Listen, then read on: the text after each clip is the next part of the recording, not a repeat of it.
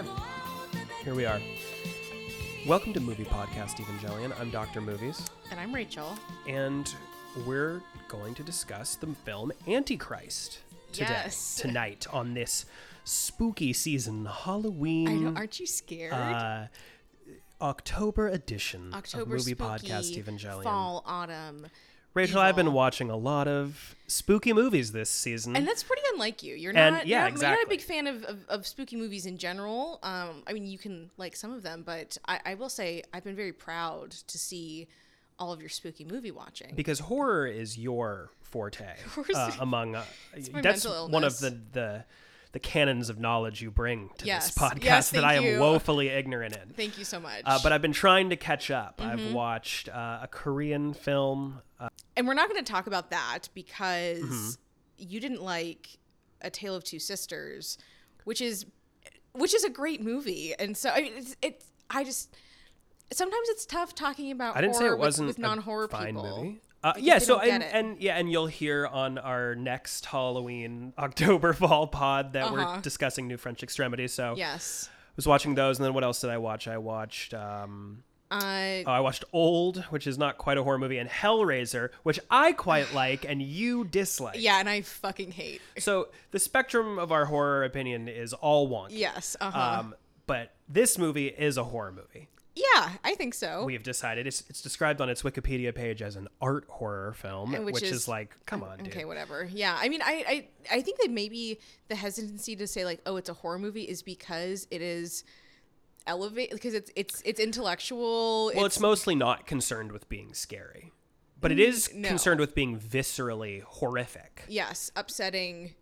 nauseating. And sometimes I actually feel like when I think of Webster's dictionary defines horror as I know, but sometimes I just feel like there's not that much horror in horror. It's more suspense and or just being scared by a loud noise. Yeah, and so you want that feeling of dread, and I felt dread a lot during this. I felt dread a lot during this. So to me, even though there's a lot of the movie that's not really interested in being horrific, it's horrific when it needs to be, and therefore.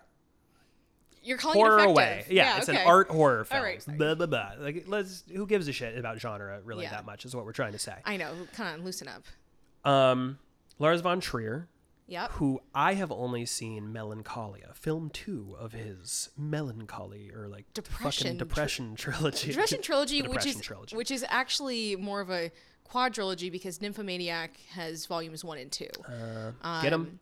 So I haven't seen a lot of Von Trier. I've seen this. I've seen Melancholia. I've seen Nymphomaniac 1 and 2. House that Jack Built. Right. which I mean that's a decent amount. But yeah, I'm missing some of his like foundational. I have not seen Breaking the Waves. That's the one everyone says is supposed to be the one. Yeah.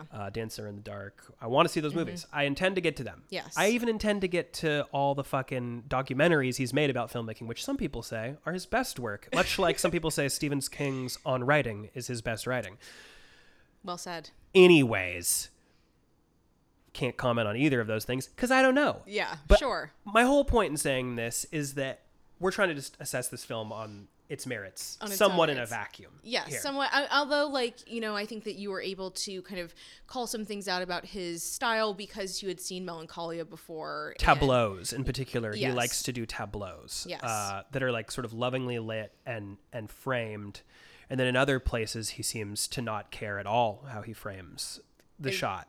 Yeah, there was a particular shot in here that I was thinking of just like, this is bizarre, where like Willem Dafoe's laying on his back and Charlotte Gainsbourg is draped over him. And the only thing that you can see is like on the right third of the screen is like his forehead that's kind of illuminated. And then like her hair is kind of across it. Oh, I clocked that shot as well. Yeah. Because his face was so in darkness. Yes. And I was like, is how much of this is intentional? How much of this is the sort of like, we remarked on like the sort of 2014 digital look of it, because it's like I think that there are digital cinema cameras who would maybe render this a little differently now. I'm certainly no expert on this aspect of filmmaking, but you see a lot more, I guess, deliberate colors now, like the blues and the yellows,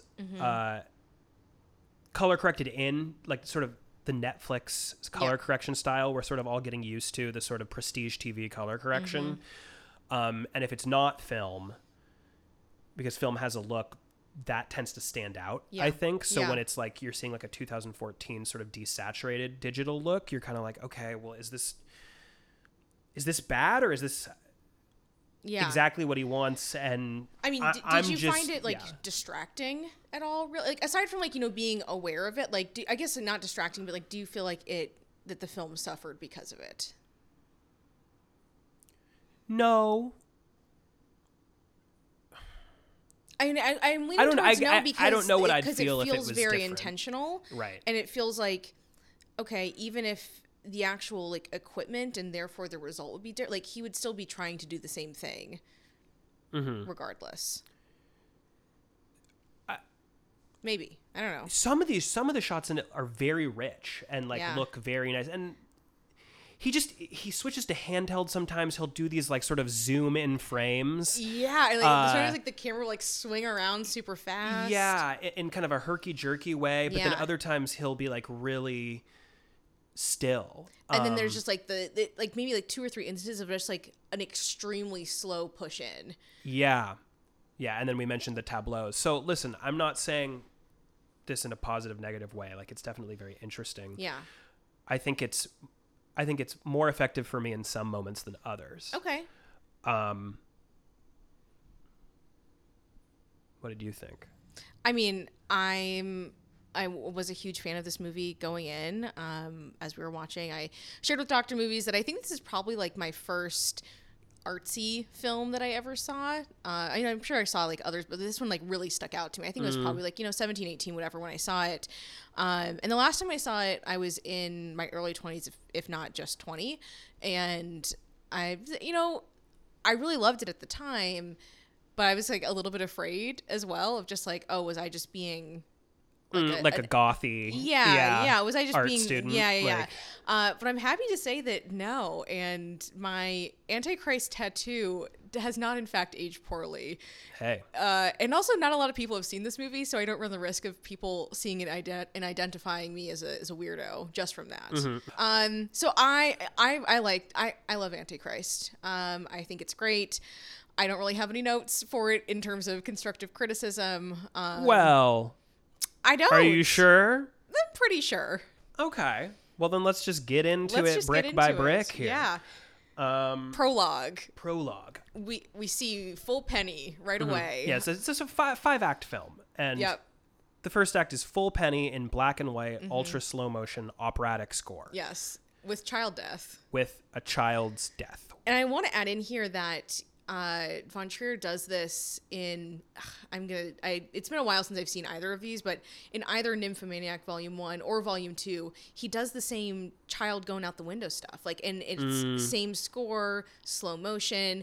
It's like, okay, so you're bookending your trilogy with a remake of your own scene, which is, I don't have anything bad to say about that, but I think it's interesting. Yeah. I think that is interesting. I like the idea that he's actually trying to thematically link a series of films instead of just sort of ad hoc and saying like this totally was a trilogy of what I was thinking of at the time, which is like also fine. But but it feels it's more when it's intentional. I'm interested. Absolutely. So, I mean, I guess I wonder from you, seeing that for the, like, how did you feel after the prologue? It's like such a very like sort of simplistic prologue in the sense of like, okay, so they're having sex and their kid crawls up on a desk and falls out the window. Now we assume, because it's Von Trier, it's going to be a sort of study of grief. Yes. Because he does this sort of stuff. And also in this prologue, they have the 3 statues that become the chapter names and also the names of the animals later on. Pain, grief, and despair. And he shows those right away.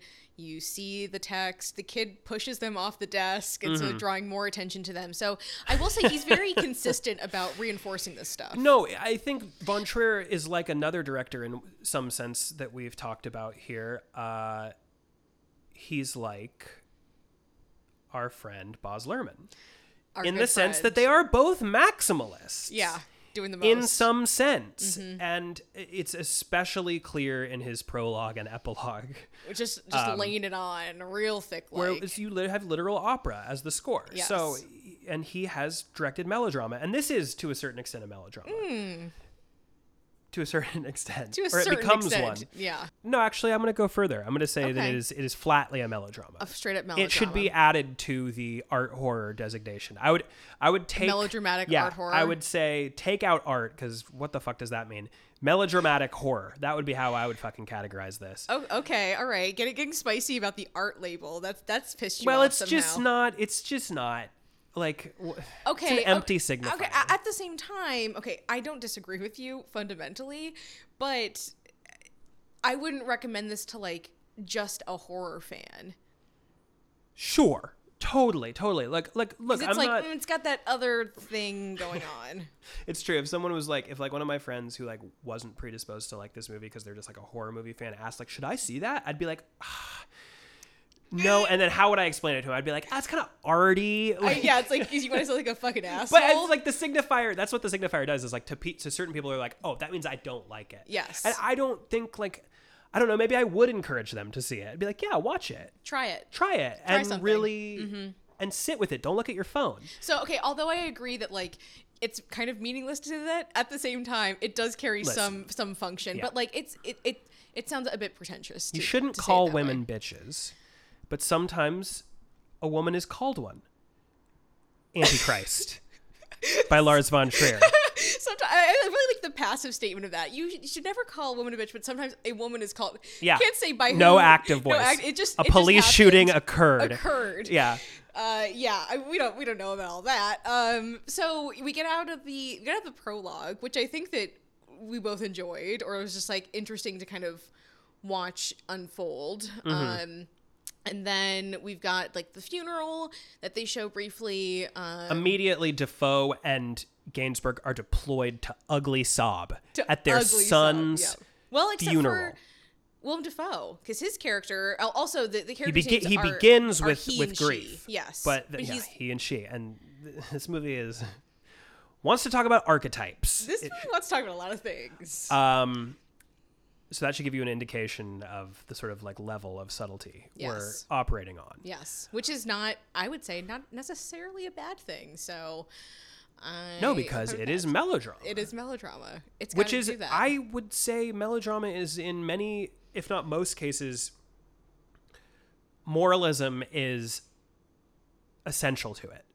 You know, I was telling you, not a scholar, but just the other week, I was watching Gone with the Wind. Uh-huh. And that is, to me, very much a melodrama. Well, and it's also moralizing. It's also about the death of a child. It's also about the death of a child. And about two people whose interests are quite gendered. Yes. And set in opposition to each other. So basically, Antichrist is Gone with the Wind. It sort of is. It sort of is. Like, it is at the same sort, it's operating at the same emotional scale as Gone with the Wind is. Not... you know, in its, even though it does want to do tableaus, not in its like full tableau, because I mean, Gone with the Wind is one of the most ambitious films ever made, still to this day. We love so Gone with like the Wind. You know, watch it if you haven't. I know, like, come on, watch it if you haven't. Anyways, Antichrist. So we get into the hospitalization, and this is where we really start seeing the gendered stuff kind of come out. Mm-hmm. So, you know, she has been hospitalized due to her grief. He is fine. Well, he's not fine. He's coping in his own way. Because he's a therapist. And he insists that not a Freudian. That he knows better than her doctor who's medicating her. He's like, we're not going to do that anymore. I'm going to treat you. And he immediately starts asserting his masculine dominance. He's very stoic as well. He's very in control. And he holds that as a virtue. As 100% virtue. And then you contrast that with Charlotte Gainsbourg, who is hysterical. Yeah. Who's completely unhinged. Yeah. Extremely emotional. Not violently at this point. Yeah. But not capable. Not capable. Taking care of herself. No, not at all. Like it's like she's having a psychotic break. Yeah. Like panic attacks and self-harm. Yes. All of it. All of the things. And she's also extremely sex motivated. Probably should be on mood stabilizers. Probably should definitely be on mood stabilizers. her husband has her throw them in the toilet. Yeah. He's going to fix her himself with this. logic, masculine logic. Yes, with logic and reason. And reason. Yes. Two things men are known for, and two things valuing that and possessing, are and terrible at. And that women don't have. Yeah. So thank you, Lars. You got it, buddy. Yeah. So we start, going into this therapy, and like the things that he's doing, I don't disagree with, I suppose, but we both reach the conclusion of like, you should not. This is a conflict of interest. It is such a deep, but he insists that he can do it. He's right. like, it's fine. And she continues to call him arrogant. You're arrogant. You're such you're so self-important or whatever. And he very much is. Yes. Like he is not portrayed as totally virtuous. There are multiple times where he can turn back from the route that he's taken in this therapy, because he's at first like quite insistent. He's like that he's not going to have sex with her. Right. He's like, I can't do that, whatever. Which is fucking stupid. Which, I don't know. Yeah, but yes, it's like, have sex with your wife, whatever. But she basically like forces herself on him. This becomes a trend for the movie.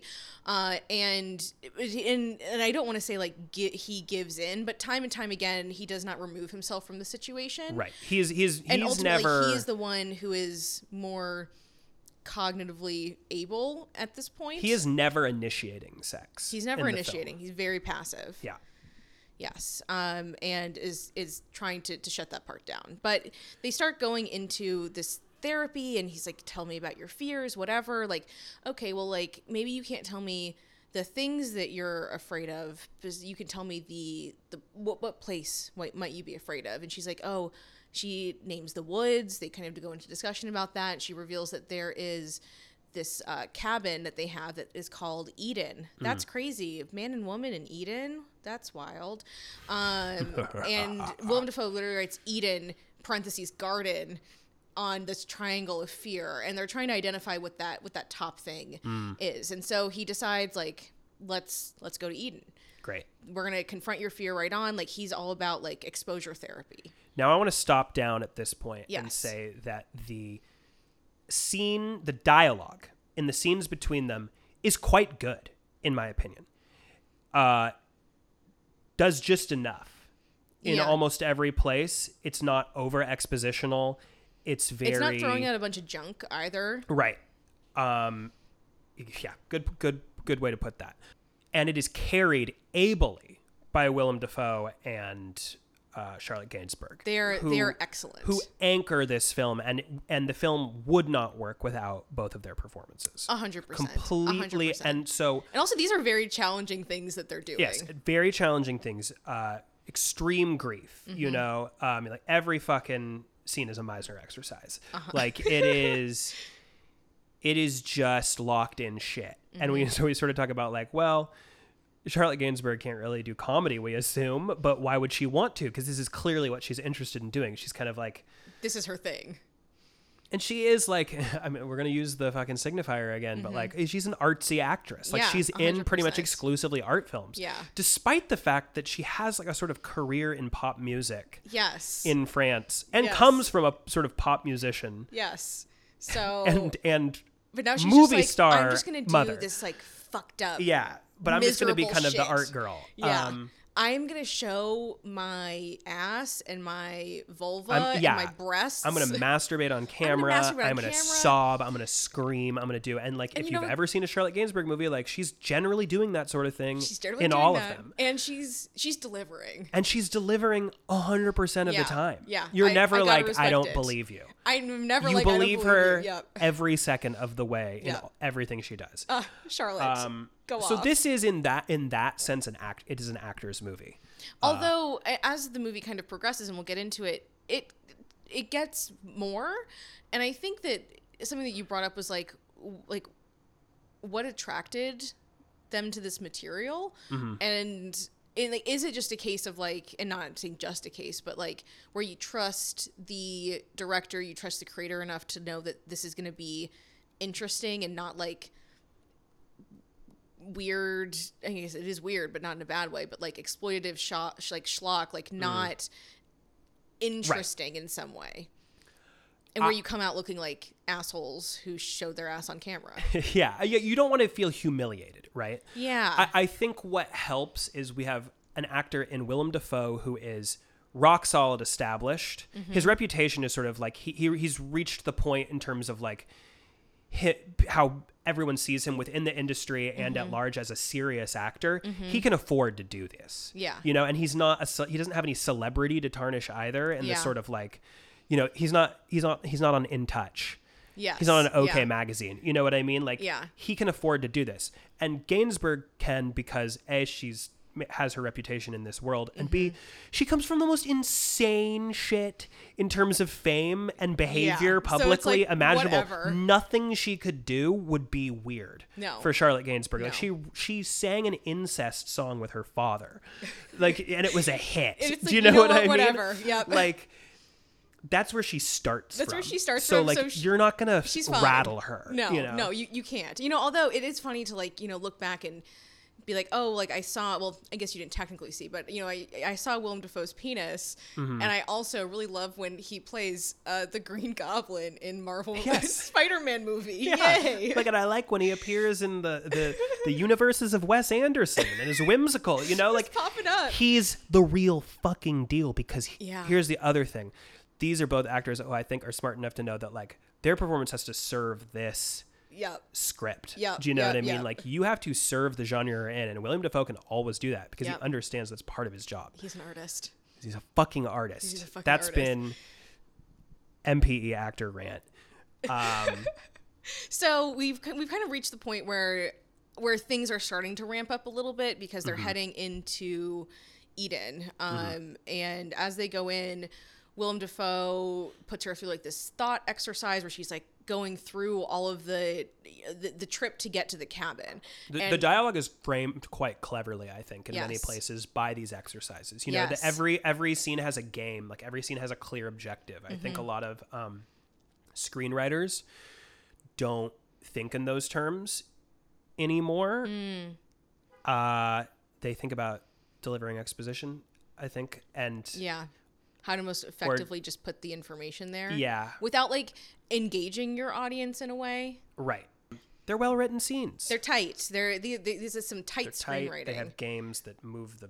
Yeah, it's games not only between the characters, but also the audience, where I don't think that like the movie is ever trying to like really trick or lie to you, but it doesn't spell things out 100%. Right. And you have all the information in the same order the characters have it. Like, and they're also, not... you have as much information as the character. Like, there's not something that like, oh, they know something that I don't, or I know something that they don't. Like, it's it. Like, we're in the same spot as them, which is also, you know, not to sound like an asshole, but like also sometimes reflected in the actual camera work and framing, where like when they're having like a face-to-face, very intimate conversation, it's also a very close shot of their faces, as if like we are equidistant from what's going on. Right.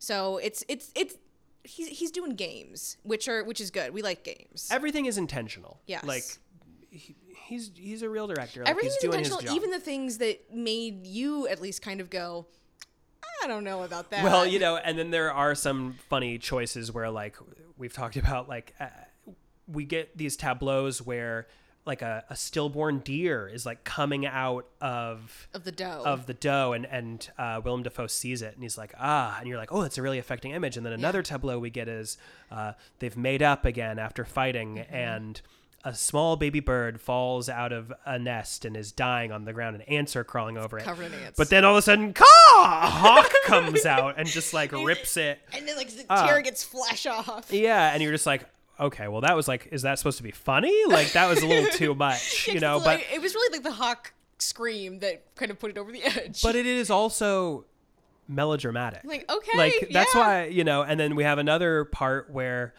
he stumbles upon a fox devouring another fox. It's actually the fox is actually devouring its own entrails. Oh, okay. Yeah, the fox is actually devouring its own entrails, and then it looks up, the CGI fox, at Willem Dafoe and says, "Chaos reigns," in like the most spooky still voice possible, and then it just cuts back to Willem Dafoe's face, like, oh. So, why would we see these scenes? Well, because the movie is establishing a theme, which is that chaos reigns. You may have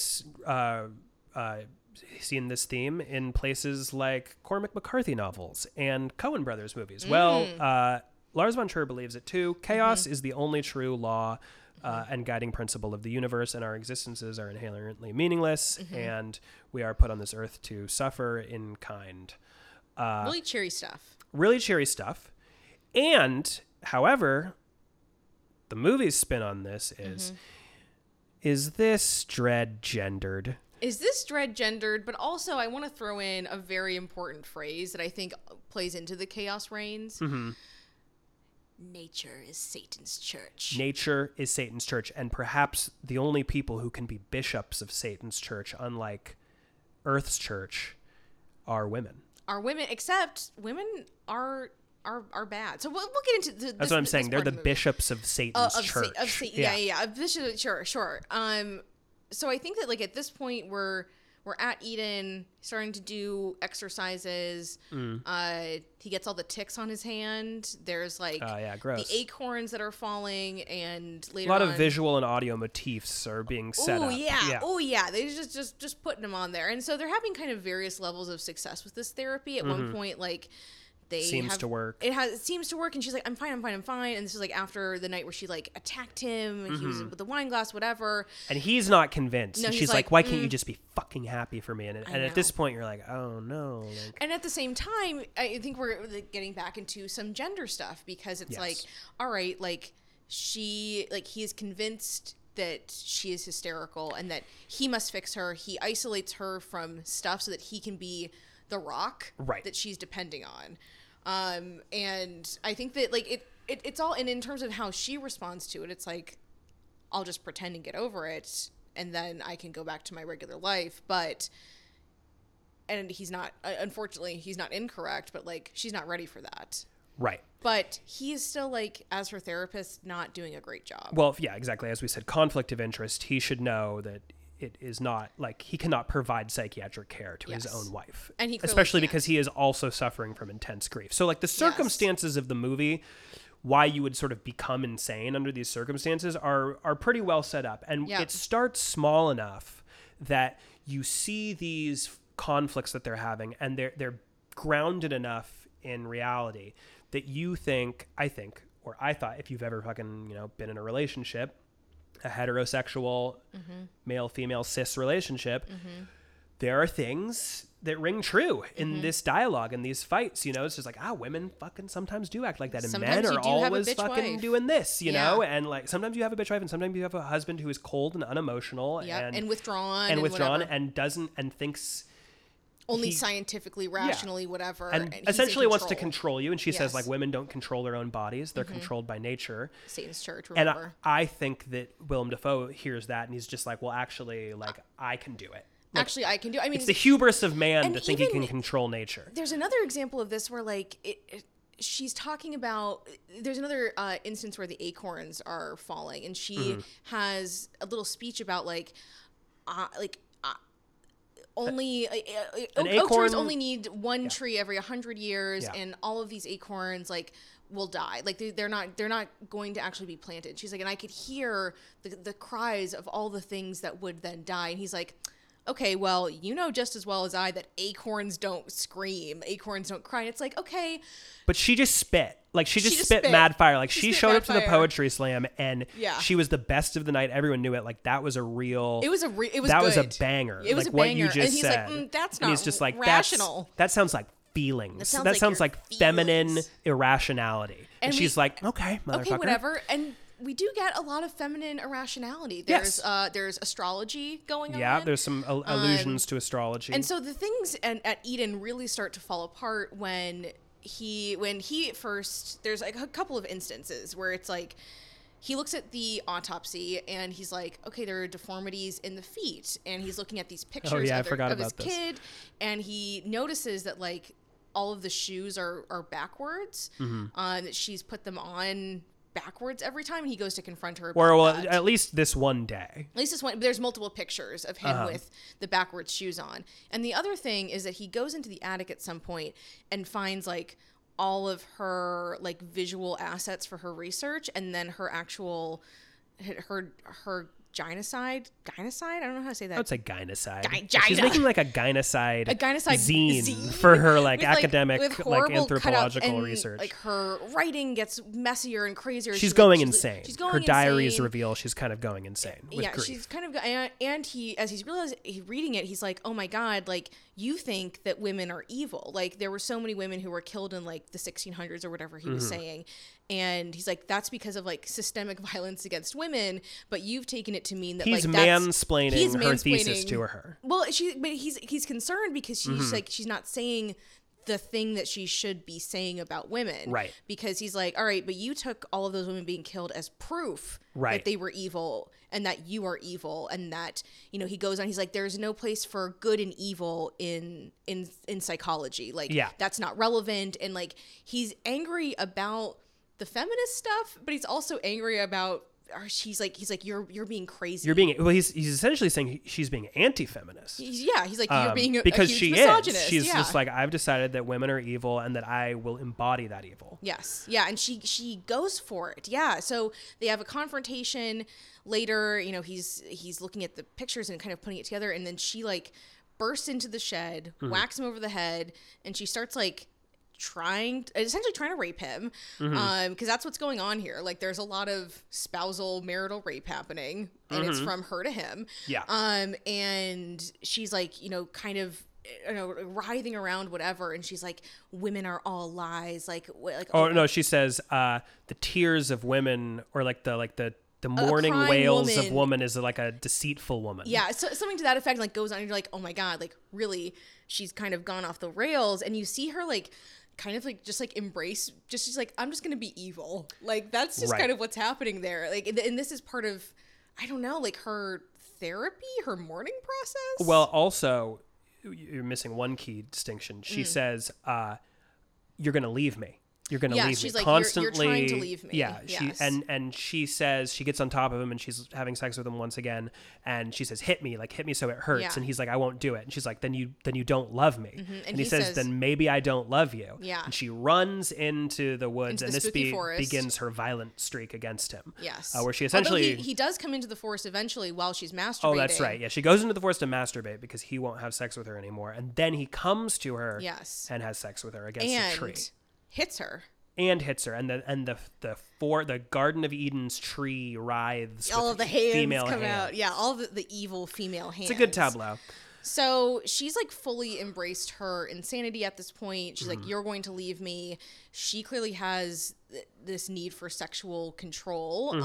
And he's like kind of pushing her. He's like, or sexual relief. Like she seems to need him to penetrate her to relieve her grief. Yes, but then we got the stuff at the kind of, so I don't disagree with you, yes, but the stuff that happens later on makes me feel like she wants to possess him completely. She wants to possess, but she also prevent wants him to from leaving. And he does want to sever leave. herself from her own pleasure later on and completely divorce herself from that. But so she gets mad at some point. She like smashes his whole groin with this block of wood. Yeah. And then he still has an erection, and so she like masturbates him, and he ejaculates blood. Right.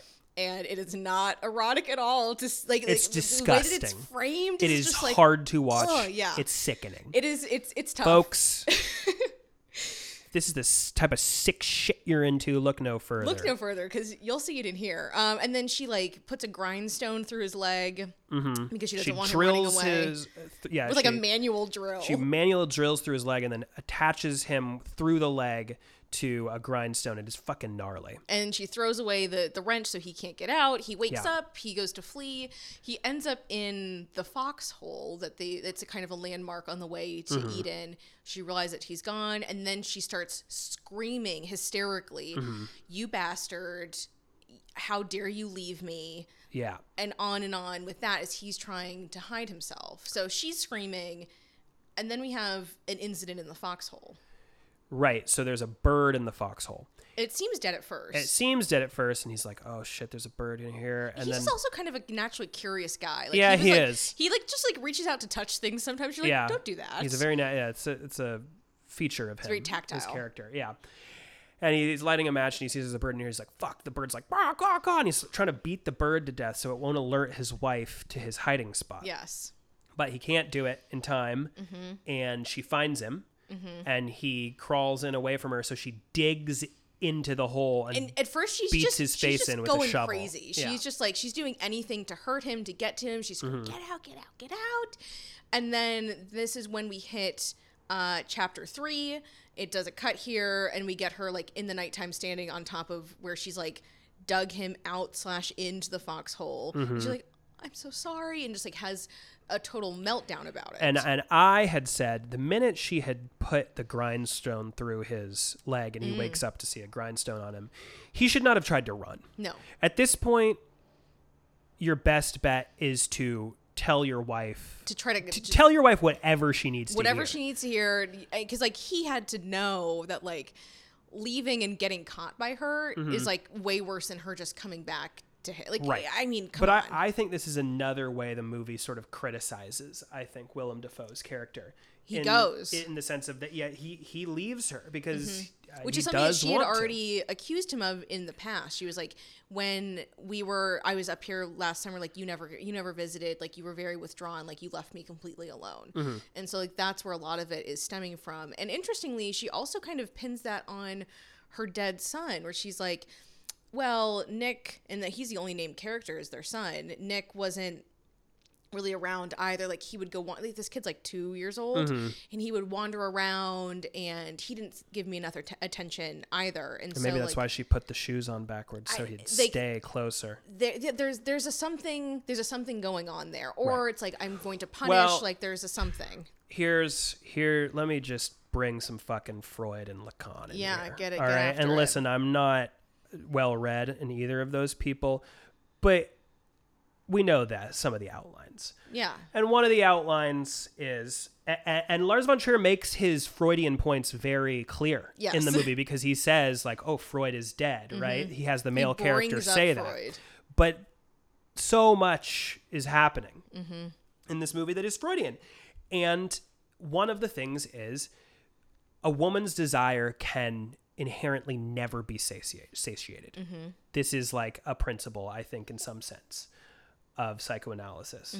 That is like a gendered trait. In the same way that men also have sort of gendered desires, that those gendered desires are a result of patriarchy or whatever. Like however gender is constructed in culture, those innate desires are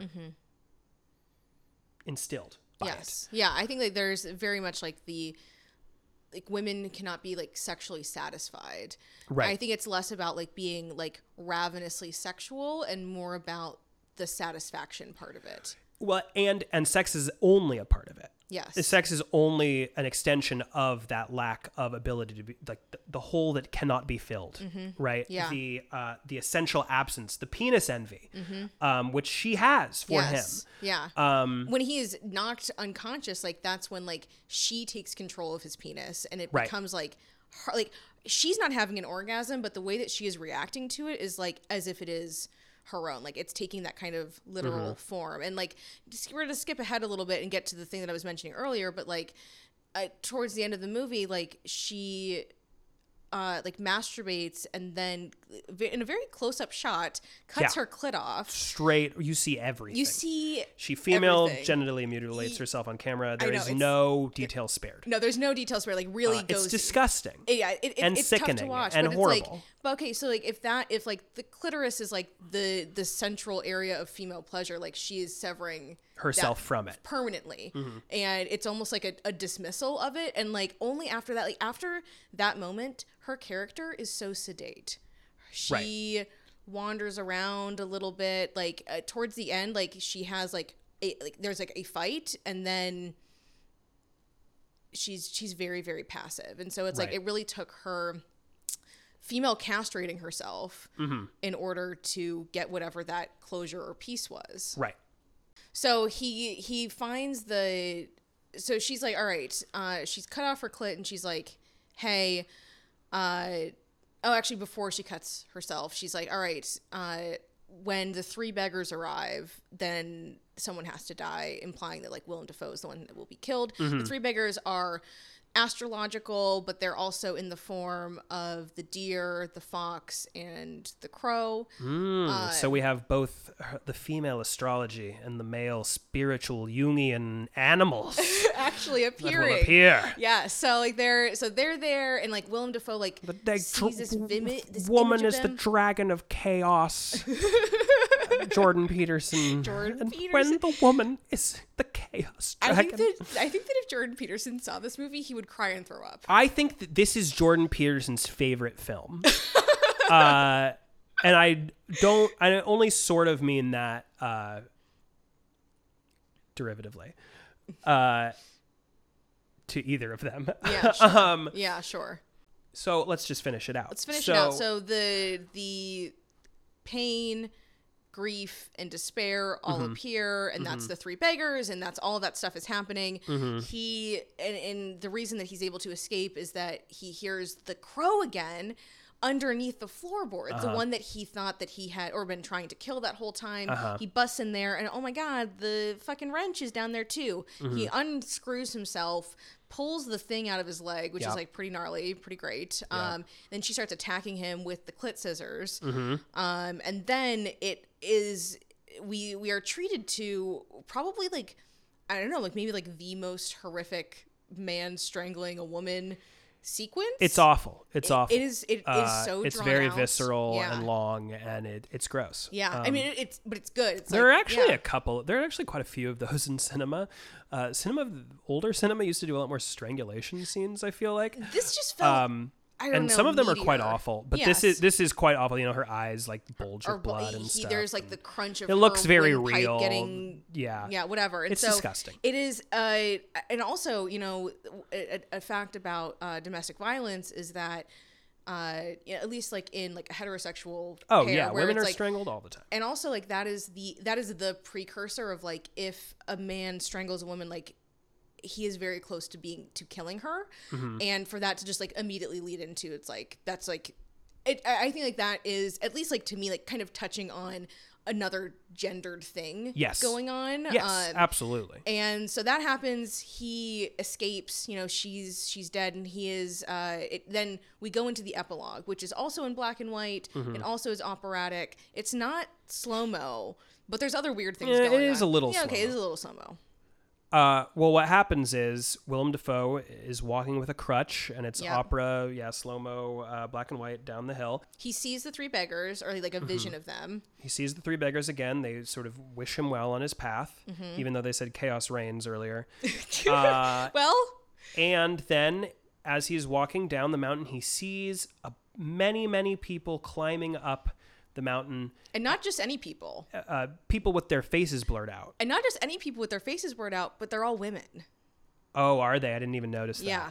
All right, well, that's my bad. No. I mean, I think it's good we're getting into it because, like, oh my God, layering on more stuff there. It's like, and, you know, there's discussion earlier by Charlotte Gainsbourg who, like, clearly believes that, like, witchcraft is real. She talks about a couple of, you know, sisters who were killed for witchcraft. It's like they could summon a hailstorm, and there is a hailstorm that later happens. And then a lot of the women who were climbing up the mountain are kind of like in old-timey-ish clothing. And so it's like, oh, so are they the witches that were killed? Like, what, like, is this real? I have to assume that it's real because the movie has treated everything, all the other weird things as real. Or at least, like, material enough to the characters. Absolutely. So I have to assume that, like, it's not a cop-out, oh, he's just going crazy, but, like, that. Well, I think it's maybe really something that's happening, but it's, like, juiced for. Yeah, sure. We should also, the women are faceless. Yes. These are faceless women. All of their faces are blurred out. Yeah. There we are. That was Antichrist. So let's talk now about where we stand on where we think the movie stands on its themes. Yes. Actually, the first thing that I'd like to talk about is the misogyny.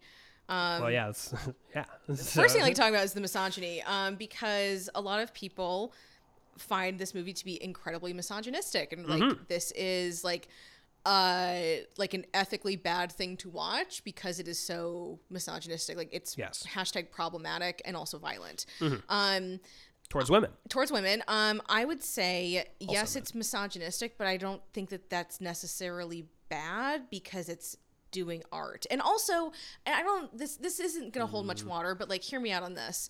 I don't think that it's necessarily dangerous, because the people who are watching like this sort of stuff, like, are probably also like not people that are probably prone to like buying into an ideology like that. Oh, it is. It's not harmful, whatever it is. It's not harmful. And I'll tell you why. Because art isn't that powerful. Sorry, y'all. But yeah. What I will say is, I think it is an expression, at least, of gendered anxiety from a male perspective. I think it is self-consciously that. I doubt that Von Trier himself would say that he has made a misogynist movie. I don't think that he would believe that even for a second. I think it is one. I think it is a misogynist movie. But I'm also like, okay, but like, you got some points about like human nature.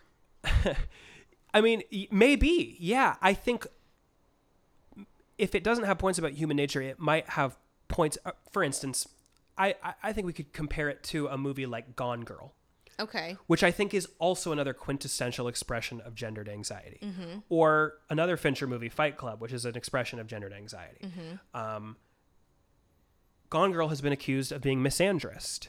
Fight Club has been accused of being misogynist. I mean, there's fucking a million movies that have been accused of being, especially being misogynist. The question becomes, do we think it tells us something about our gendered anxiety, I guess, and our gendered prejudice? And there are plenty of movies that I think are actually misogynist that don't do that. And in fact, most of them don't. But I think that this one does. Well, I think that what makes this different from like a movie in which you would see like casual misogyny, where it's just like presented unquestioningly and just like kind of like fact of the matter, or like it is a backdrop, whatever. Like, this has like the misogyny up front and center, and I don't think I honestly don't believe that this movie is meant to make you come away being like, oh yeah, women are evil and they're bad. Like, I don't think that is the message. I don't think so, but I also think that it was made to piss women off. I don't feel pissed off. I know that you don't, but I think that Lars von Trier would be delighted to know that he pissed a bunch of people off. Like, I think he seeks revulsion. I think that's probably true. In that sense. Like, he is a provocateur. Like, I'm sure allegedly people at Cannes like fainted and like walked out and like threw up or something. I think that sort of thing delights him, whether or not it's even true, because sometimes I wonder about reports from these festivals. Yeah. But... well, we all know that the applause meter doesn't matter because Don't Worry, Darling got a standing ovation at Venice. So, but does the boo meter matter? I think like Paul Schrader was posting on Facebook like, where did the boos go at film festivals? You know, like it used to be like if you couldn't get cheers, you could at least get boos, and then you were something. And I think that Von Trier is from that school, a filmmaker who, if he's not going to get cheers, he wants boos. And this is certainly designed to get them.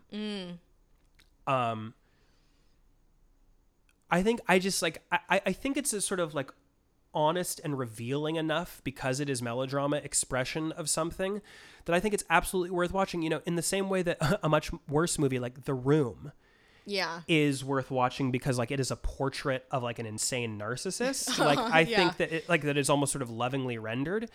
But this is like a portrait of like an insane depressed person. Right. And I was reading something actually a couple of days ago where someone actually suggested that for Von Trier, like the self-insert character here is not Willem Dafoe, but rather Charlotte Gainsbourg, because I think it's about like how it's aligned with the grief stuff.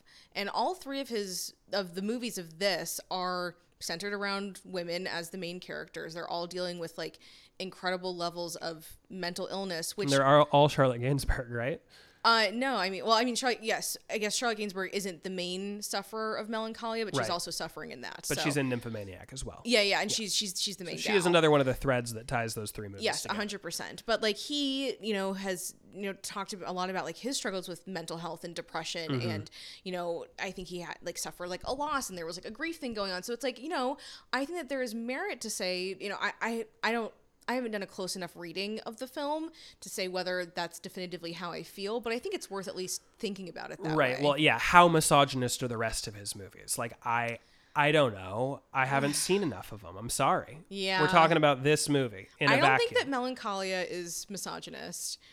I don't think it is either. I think it expresses some bad things about women, but they're like as individuals, not as like women themselves. Yeah, if anything, it paints with a broader brush for the men. For the men, yeah. And with like Nymphomaniac, I don't know. I feel like Nymphomaniac Volume 1 is not it's problematic, but it's not misogynist. Nymphomaniac Volume 2 is it's questionable. Where it's like, or I feel defensive of saying like, oh, Antichrist, it's like it's good and worthwhile in that way. Nymphomaniac Volume 2, I'm not so certain. Sure. Well, you are loath to hand out the misogynist label. I am, because it feels like, and I even hate saying this because I know how it sounds, but it's like, it feels like silencing, because it's like once you slap something with a label like that, which is very serious, that it's like, okay, now we can't engage with this thing anymore. Right. I mean, I am loath to be offended, I would say, but I think I'm more comfortable labeling something as misogynistic. Sure. I mean, yeah. I mean, even if I found something or more quick to. Like, that being said, like it won't necessarily keep me from watching it. Sure. If it's something like that has, in my opinion, has like value, like Antichrist, right? Which like even I think is misogynist, but I don't think that it's like, I don't know. I feel a bunch of ways about it. I have been keeping a sort of informal list of the movies I see that I call like fascinating reactionary cinema. Like, you know, Rambo's on that list. Oh yeah, First Blood's so good. Yeah, First Blood, like Pretty Woman is on that list. Like movies I find where I feel like there may be politics or social positioning is bad or problematic, as people say, or whatever. Honestly, we all have heard all the words. We can just throw Forrest Gump on that fucking list. Yeah, sure. Absolutely. But quite often, a very lovingly rendered or crafted movie that is reactionary tells you more about the reactionary mind than any satire can. In fact, almost always it does. So that's why I think it's important to watch things like this sometimes, because sometimes I think you'll find, or you know, carefully select what reactionary movies you're going to view. But I would say that you should view this one. Yeah. I'm not even necessarily sold on how reactionary it is. Yes. I mean, I think that I think that it's meaningful for you of all people to say like, yeah, you should view this knowing the kind of stuff that's in it, because for me to say that when I'm like into the weird stuff that I'm in, like, it's like, okay, like whatever, like I can't be trusted. What I'm saying, everyone, is when Dr. Movies says that you should watch this, you should take it far more seriously than me saying it, because I love the genre. I see what you're saying. And he does not. Well, yes, so. You are more forgiving of the genre, and I am like not as predisposed to like horror. Yes.